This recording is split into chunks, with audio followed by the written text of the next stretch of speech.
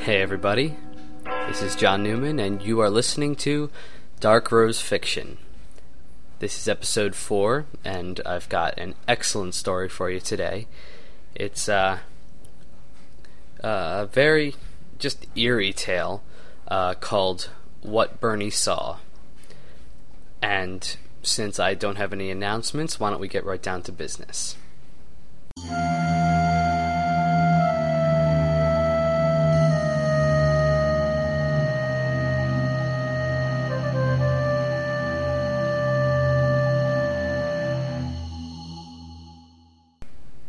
Bernie's breath came in short, heaving bursts as he tore through the trees at a breakneck speed. The roll of fat at his belt jiggled and jumped as he pounded over the rotting foliage in an old pair of worn work boots. Sweat poured from under the brim of his trucker-style ball cap, drizzling down his red, bloated face. He tripped, sliding in the leaves, still cold and wet from that morning's rain. He groaned as he hefted his excessive bulk up off the ground. All around him, the woods were silent as a grave at midnight. He couldn't hear anything. Maybe they weren't following. Bernie's Mack truck broke down 20 miles outside of St. Paul, Minnesota. He'd noticed the clunking in the engine for the last hour of the drive between Harrisburg and St. Paul, although mechanics at 2 weigh stations had given the vehicle a clean bill of health. "Perfect," he grumbled. "All I need is engine trouble out here in the sticks."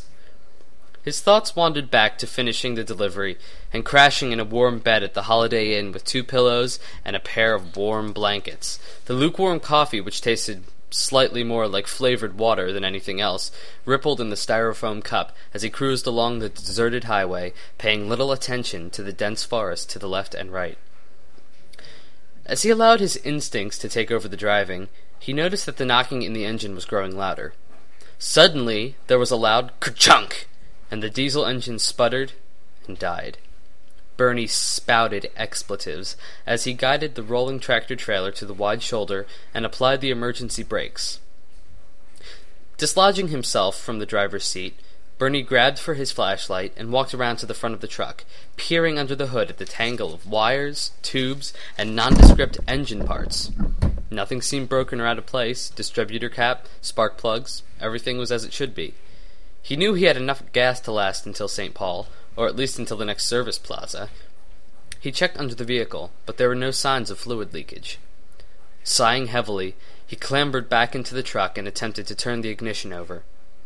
Nothing. Not even a sputter or a rumble. Nothing. Grabbing the 2-way radio from the hook on the receiver, he rattled off a hasty SOS. He waited, hoping to hear a crackling response over the old speaker, but all he heard was static. Repeated attempts yielded little or less success. Clambering once again from the driver's seat, Bernie dealt a hefty kick to the front fender and threw his cap to the macadam in frustration. 1,001 ideas raced through his head as he stood there in the dark on the abandoned highway. He could walk towards town and try to hitch a ride, but St. Paul was another hour by car, and Bernie noted that his ample gut didn't lend itself well to long walks, especially along deserted roads at midnight. Casting anxious looks up and down the road for any sign of approaching headlights, Bernie caught a casual glimpse of a low, flickering light filtering through the trees in the heavy forest to the left of the road. "That's strange," he remarked, wondering who would have lit a fire in the middle of nowhere. But wait.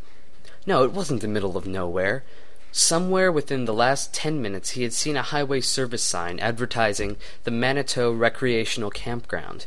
It must be somewhere close by. No doubt the light he saw through the trees was the campfire of some vacationing family. The campground was sure to have an office of some kind, and they, more than likely, had a functioning phone or radio. Although he debated backtracking down the road in search of the campground entrance, he soon abandoned the idea. It would take anywhere from 5 minutes to an hour to reach the entrance, if it was there at all. He would stand a much better chance at reaching the fire if he sought out a path through the woods. Closing and locking the doors of the truck, Bernie ensured that the trailer hatch was securely battened. The last thing he needed was someone making off with his shipment while he was clambering through the woods. Having satisfied himself that the truck was impenetrable, he tugged once at the seat of his jeans and scrambled down the shallowly sloped embankment, his boots sliding in the wet grass. He reached the narrow ditch at the bottom of the embankment, pausing only a moment before he started up the hill leading into the woods. Aiming his flashlight here and there, Bernie sought out rocks embedded in the hillside on which he could support himself as he progressed upwards towards the low glow of the fire. The granite footholds were spread liberally over the leaf-strewn slope, and Bernie's progress was surprisingly fast, taking in the considerable depth of the steep incline. He only stopped once, about halfway up the hill, for a quick breath, before continuing on towards the hilltop. "Strange," he thought, as he huffed and puffed his way over the rocks, "to have a campground so close to the highway." As he finally clambered up over the edge of the hill, he had a clear view of the fire through the trees. It was larger than most of the campfires Bernie had ever seen. "Looks like a bonfire." He could barely make out the shapes of figures moving around the fire, and the faint melody of something sounding remarkably close to a bagpipe filtered towards him over the night breeze. "Campfire tunes!" Bernie made his way towards the fire, deciding to snap off the powerful flashlight as he did so. Something about this place didn't feel right, and he didn't want to alert whoever it was out there of his presence just yet. As he crept forward, he became more aware of the eerie tone of the music coming from the fireside. As the skilled flutist coaxed note after haunting note from the instrument, chills began to run up Bernie's spine. Bernie reached the row of ferns just outside the reach of the firelight, and crouched low in the shadows, staring wide-eyed at the strange group of people in the scrubby clearing. Whatever they were here for, it wasn't s'mores. 3 people stood around the bonfire, and they were unlike anyone Bernie had ever seen. The 2 standing closest to him were a man and a woman who appeared to be between 20 and 25 years of age. It was the man who was playing the instrument, a woodwind resembling an ancient clarinet. His hair was black and long, hanging in a greasy shock over the right half of his head, for the left side was shaved. The woman, who stood at his right, had voluminous black hair which hung about her bare shoulders in shining waves. She wore a close-fitting gown of some shimmering black fabric, and her slender arms were deathly pale. A tall man circled the fire, the robe he wore spilling about his bare feet on the grass and gravel. He was completely bald, and a long beard, black but streaked with gray, hung over his deep chest, reaching almost to his waist. His pale, long-fingered hands were clasped in front of him, protruding from the red hems of his voluminous sleeves. As he walked slowly around the fire, he spoke in a low, resonating voice, which made Bernie think of an old grave. It wasn't English. It was something older, a guttural, harsh language which sounded something akin to Russian or German. Gazing across the clearing, Bernie noticed a long black box which bore an uncomfortable resemblance to a casket.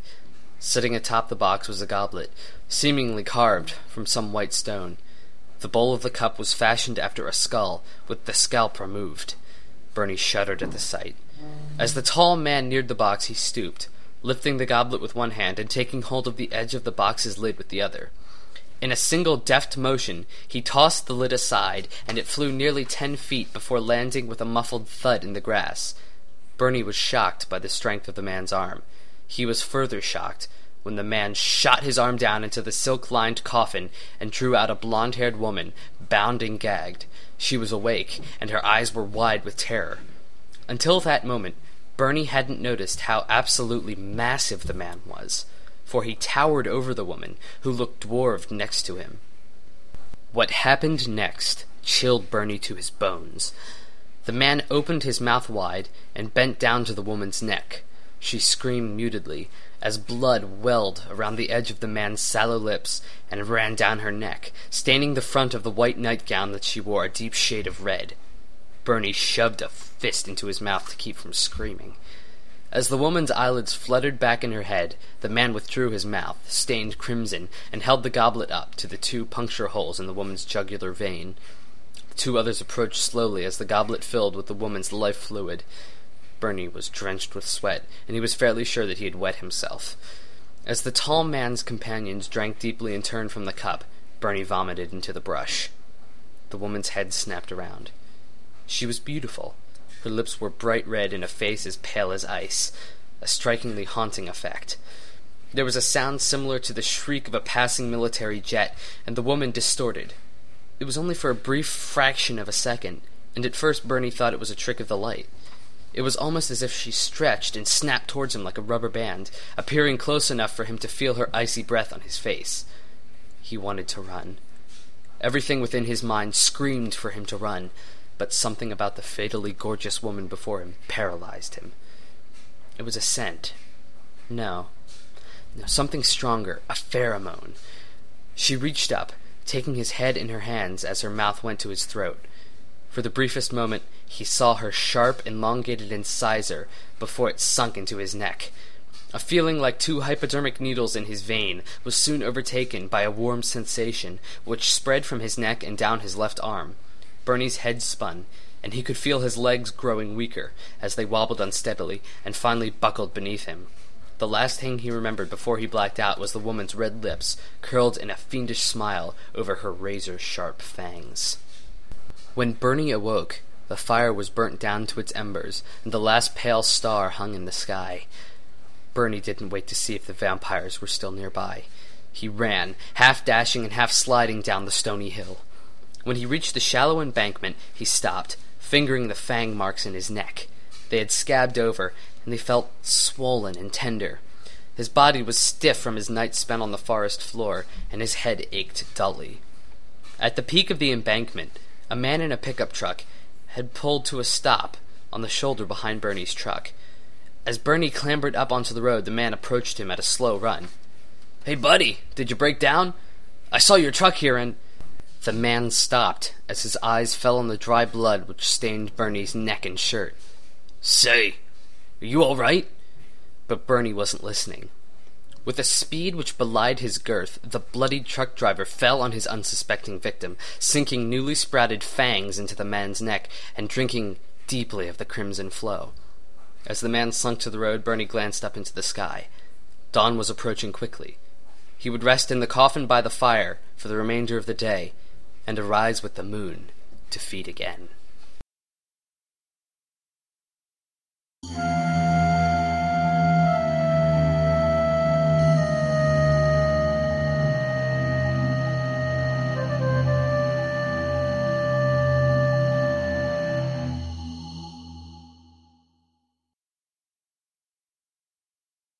That was What Bernie Saw. A vampire story with a interesting twist ending. Some of you probably saw that coming, but hopefully some of you didn't. Initially I was going to have Bernie killed by the vampires, but I thought it would be kind of interesting if I flipped it around on you and had him kill somebody instead.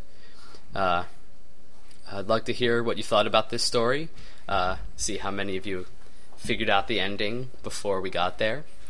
You can post your comments at darkrosefiction.blogspot.com, or you can email me at my new email address, jrneuman, that's JRNEUMAN, at comcast.net.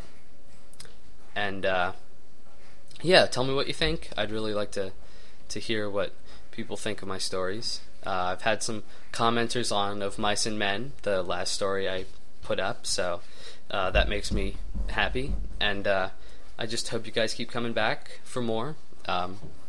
Next week I have 2 story ideas lined up, and we'll see which one gets the go-ahead. Until then, this is John Newman saying, wear garlic and crucifixes. See you later.